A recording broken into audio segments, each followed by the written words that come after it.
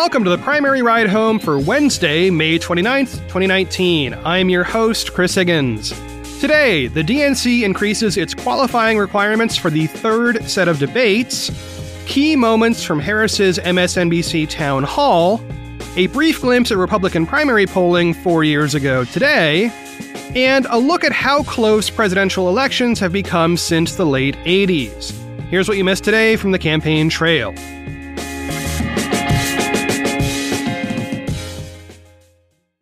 First up, some debate news. Now, on this show, we have covered the rules set by the DNC to participate in the first two sets of debates. Those are coming up in June and July. And early this morning, the DNC announced that for the debates after those debates, the rules are going to change.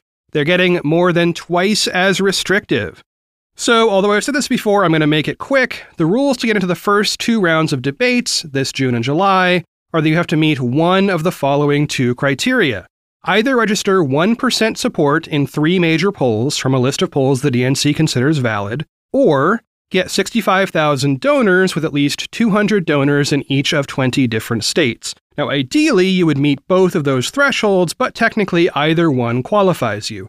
Having both virtually guarantees you a spot. Now, in a press release early this morning, the DNC says those rules still hold for June and July, but the next debate, set for September, will have tougher requirements. For those, candidates must meet both tests, and both tests have gotten much harder. First, the candidates must reach 2% in 4 major polls over the summer. Second, the candidate must have 130,000 individual donors, including at least 400 donors in each of 20 states. According to the AP, there are about 6 candidates who already meet those new standards, and another 6 or so who could do so with some work. And the rest, well, that's the challenge. In a statement, Erin Hill, the executive director of the Democratic donation organization Act Blue, explains her perspective. Quote, candidates who will be prepared to take on Trump in the general should already be working to build programs that can bring in 130,000 donors by the second round of debates. End quote. Now, there will still be 20 spots open on the stage for those September debates, so it is technically possible that we'll still have 20 or more major candidates in the race and vying for those spots at that point. But honestly, I don't see that happening. I think the polling requirement will be the harder standard to meet. It is tough to imagine 20 candidates each reaching 2% or more, meaning that 40% of the overall Democratic electorate is still devoted to smaller players in a super broad field at that time. This is a clear attempt by the DNC to reduce the number of viable candidates as the summer wears on, so as voters start to tune in, they have a smaller set of choices. As I mentioned yesterday, we currently have a full slate of 20 candidates for the June debates, with 12 having met both current criteria. There are 4 more candidates who could meet one or both criteria, so there will likely be some tie-breaking happening to see who gets a spot next month, and then a lot of tie-breaking for the July debates. Okay, so to round this out, here's a reminder of when and where all this stuff happens. The first debates are June 26th and 27th in Miami, airing on NBC News, MSNBC, and Telemundo. The second set are on July 30th and 31st in Detroit, airing on CNN. The third set, that's what we've been talking about today, are on September 12th and maybe 13th, if necessary, on ABC News, Univision, and Hulu Live. A location for those debates has not yet been set.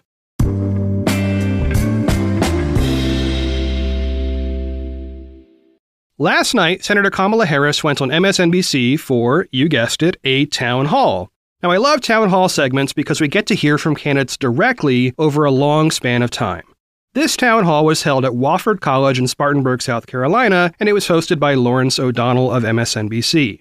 The event was held in an auditorium with an additional set of audience members on the stage behind Harris and O'Donnell in like a semicircle. In the very first exchange, O'Donnell went straight to the big news of the day, and Harris's response got to her big proposal of the day, plus one of the biggest issues, the Senate, that's going to play out in the election. Listen in. Let's go straight to the breaking news of the day. Okay. The United States Supreme Court issues a new decision on abortion. It's a confusing decision for a lot of people. Yeah. They ignored part of an Indiana law, left it for a later decision, upheld part of an Indiana law, more restriction on abortion. Let's get your reaction to that. Lawrence, look, I think it's very clear that, and it has not changed, that women's ability to have access to reproductive health is under attack in America. It's under attack. And what we have seen from Alabama to Georgia, you can go just a variety of states, legislatures, state legislatures, are fundamentally attacking a woman's right to make decisions about her own body. And let's understand what this means. Are we going to go back to the days of back alley abortions? Women died before we had Roe v. Wade in place. And so I'm going to tell you, on this issue, I'm kind of done, because here's how I feel about it, guys. Let me tell you. Here's the thing. There are states that keep passing these laws. And when elected, I'm going to put in place and require that states that have a history of passing legislation that is designed to prevent or limit a woman's access to reproductive health care, that those laws have to come before my Department of Justice for a review and approval, and until we determine that they are constitutional, they will not take effect. That sounds like it needs 60 votes in the United States Senate. You know what? Everything that we need to do is going to require 60 votes in the United States Senate, which is why I would say to everybody, 2020 is about the White House. It's also about the United States Senate. Okay, so I have two things to comment on here. First, Harris is talking about her Reproductive Rights Act, which, as she says, would force certain states to take certain categories of issues before the DOJ before they are enacted into state law. Here's a section from the beginning of that policy proposal. Quote, similar to the pre-clearance requirement of the Voting Rights Act, Harris will require for the first time that states and localities with a history of violating Roe v. Wade obtain approval from her Department of Justice before any abortion law or practice can take effect. End quote. All right, so you heard Harris speak to that in the clip I just played. This is one of the things she is best qualified to do, to create enforceable legal policy, given that her career has been, as a lawyer and now a senator.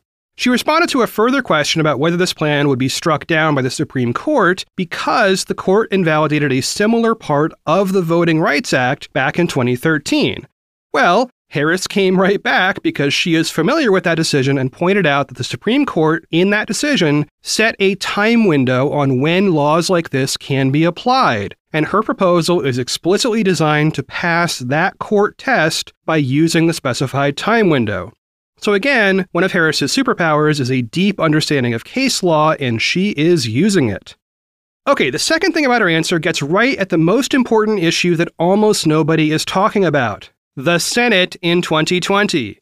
If Democrats win the presidency in 2020 but do not take control of the Senate, it is hard to imagine any major legislation actually happening. A Republican Senate would just block legislation they don't approve of. That's kind of what the Democratic House is doing right now. So having Harris highlight this in her first answer is vital. This is a key narrative that Democrats have to focus on in the general election, and we might as well start talking about it right now in the primary.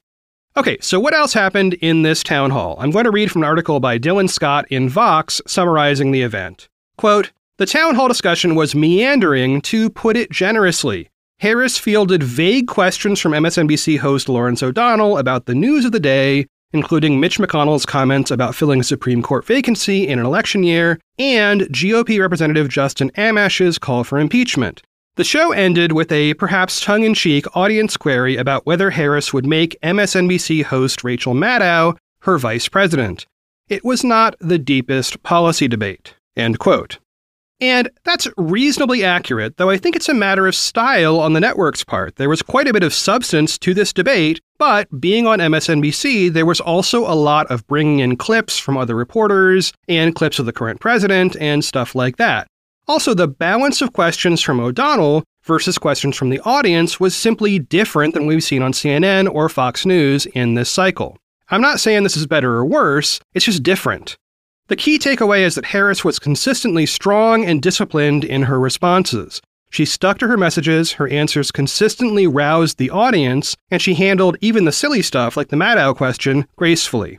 O'Donnell did a good job of handling follow-up questions, and Harris handled those as well. It is what you would expect at this point from a major candidate. So there are two other key moments I want to highlight from the hour-long town hall event. First is on the issues of immigration and family separation. Prior to this, O'Donnell played a clip of President Trump saying that the U.S. is full. I'm going to skip that part for time and go to the relevant part of the clip moments later. Listen in. And on the issue of immigration, he has also defied who we are morally and who we say we are to the world. We have always presented ourselves as being a nation of strength with strong arms, that when people are fleeing harm, we will embrace them. But look at what has happened with this administration. There are children who are fleeing murder capitals of the world. Let's be clear about this. Imagine a mother who makes a decision to pay a coyote to transport her child across the entire country of Mexico, facing unknown peril. She does that because she believes for that child to stay where they are is worse. But what does this president do? He virtually looks at those children and says, go back to where you came from. What do we have in this president?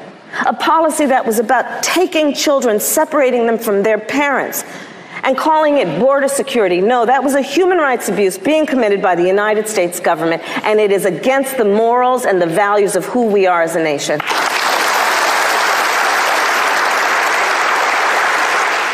Okay, so that's an answer in terms of morals and values. Those are specific words Harris uses at the end. But later in the hour, she also talked about comprehensive immigration reform, something that, again, would involve the Senate. However, back in 2013, a major immigration bill did pass the Senate with 68 votes and then died in the House.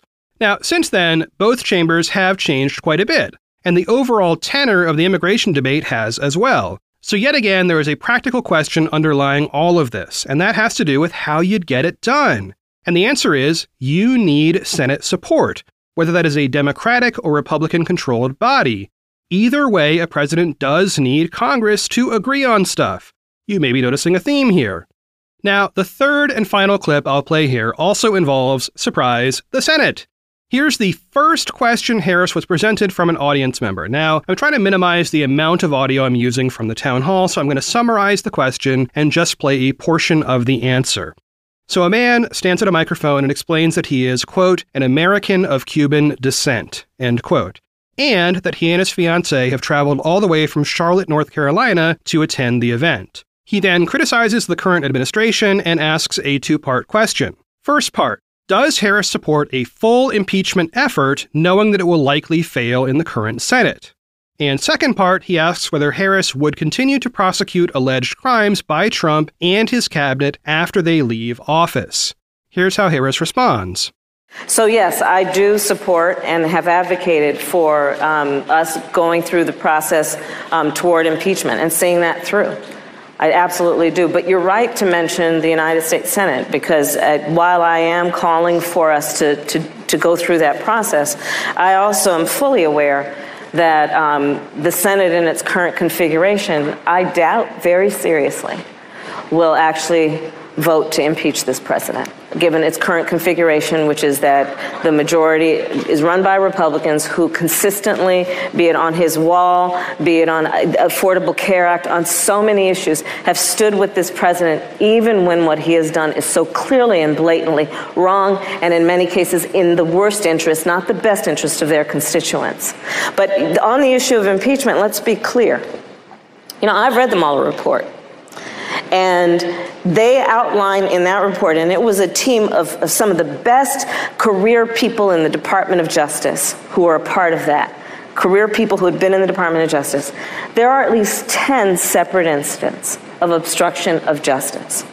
I am also clear from reading what he wrote in that report that the only reason they did not return an indictment against this president on obstruction of justice is because of an opinion from the Department of Justice that suggests that you cannot indict a sitting president. But there is no question that the evidence supports a prosecution of that case. So taking it to the point of your next question, absolutely. Listen, I believe that there needs to be transparency, there needs to be accountability. There is a clear track record of this president and members of his administration obstructing justice, not to mention what we have seen from the current Attorney General of the United States, who I questioned in the connection with the Judiciary Committee, who clearly thinks his job is to represent the president and his peculiar interests as opposed to representing the people of the country in which we live. So there is a lot of work to do, and I plan on seeing it through. Thank you. Now, there is more, and you can check it all out on MSNBC. Harris spoke about her support for Medicare for All, pay equity for women, middle-income tax credits, and a bunch more. There are also a bunch of relevant clips on Harris's Twitter feed, and links to all of that are in the show notes.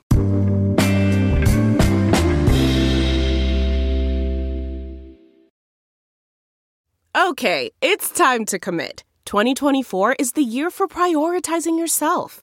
Begin your new smile journey with Byte, and you could start seeing results in just 2 to 3 weeks. Just order your at-home impression kit today for only $14.95 at Byte.com. Byte Clear aligners are doctor-directed and delivered to your door. Treatment costs thousands less than braces. Plus, they offer financing options, accept eligible insurance, and you can pay with your HSA FSA. Get 80% off your impression kit when you use code WONDERY at Byte.com. That's BYTE.com. Start your confidence journey today with Byte. Man, that sunset is gorgeous. Grill, patio, sunset. Hard to get better than that. Unless you're browsing Carvana's inventory while you soak it all in. Oh, burger time. So sit back, get comfortable. Carvana's got thousands of cars under $20,000 just waiting for you. I could stay here forever. Carvana, where car buying meets comfort meets convenience. Download the app or visit Carvana.com today. Next up, here's a quick one. As I often say, we are dealing right now with early polling. So the polls I report on, even those with the best methodology, are fundamentally just, early. Time moves in one direction, at least in this universe, and the reality is that many voters have not yet tuned in to this primary election cycle. Now, I know that you, listening to this show right now, are not those people, but many of your neighbors probably are.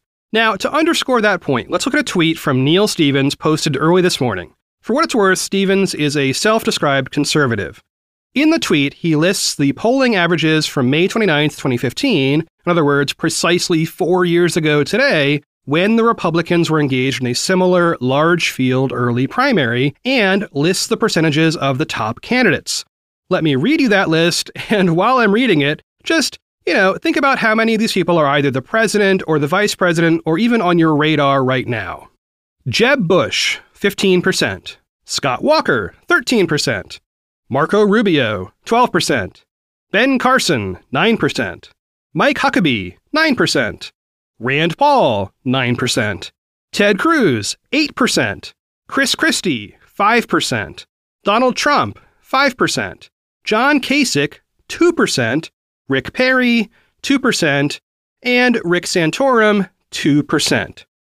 All right, you might notice that list covers 12 candidates with the top 5 collectively holding 58% of the overall votes. And Trump was in 9th place, polling at less than half of, Scott Walker and a third of Jeb Bush. Oh, and by the way, at the time of that poll, Trump had not yet announced his candidacy. As Stevens notes in his next tweet in the thread, quote, none of the top 6 candidates made it late into the race. 7, 9, and 10 did.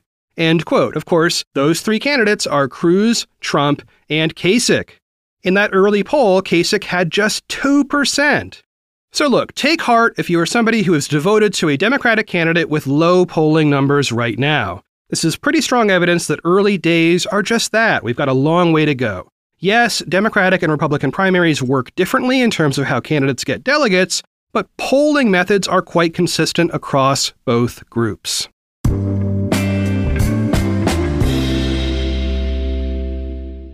And last up today, I have a reading recommendation for you. It is a relatively short piece at 538 by Jeffrey Skelly, who asks, in the title, quote, "Are blowout presidential elections a thing of the past?" End quote. In the article, he examines every presidential election since the end of the Civil War, which is when the current two-party system was essentially locked in. Though, to be clear, the politics of those two parties have changed a lot since then. Skelly is focusing on the margin of victory for the winning presidential candidate from each of those elections. What is interesting is that in the period from 1988 to 2016, in other words, the post-Reagan years, quote, the difference between the vote shares of the Democratic and Republican nominees was in the single digits. That is the longest stretch of such elections since the Civil War, surpassing a run of 7 straight single-digit margins from 1876 to 1900. End quote. He provides an infographic showing what this looks like and discusses how polarization between the parties has ebbed and flowed over the years. I strongly encourage you to check out the article. It'll take you 3 minutes to read. It is the last link in the show notes. Well, that is it for one more episode of The Primary Ride Home. I have been your host, Chris Higgins. You can always find me on Twitter, @ChrisHiggins. Well, I didn't quite make it to watching the O'Rourke documentary last night on HBO. I'm going to go check that out as soon as I post the show today. So, no spoilers on Twitter, okay? Like, I don't want to know if he wins that Senate race, or if he gets to sit on the Iron Throne, or any of that stuff. All right, as always, thanks for listening, and I will talk to y'all tomorrow.